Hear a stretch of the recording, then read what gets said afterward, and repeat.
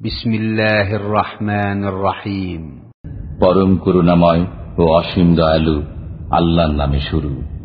আলহাকুমুত তাকাসুর হাত্তা যুরতুমুল মাকাবির কাল্লা সাওফা তা'লামুন থুম্মা কাল্লা সাওফা তা'লামুন কাল্লা লাউ তা'লামুনা ইলমাল ইয়াকিন লাতারাউন্নাল জাহিম ثم لترونها عين اليقين ثم لتسألن يومئذ عن النعيم।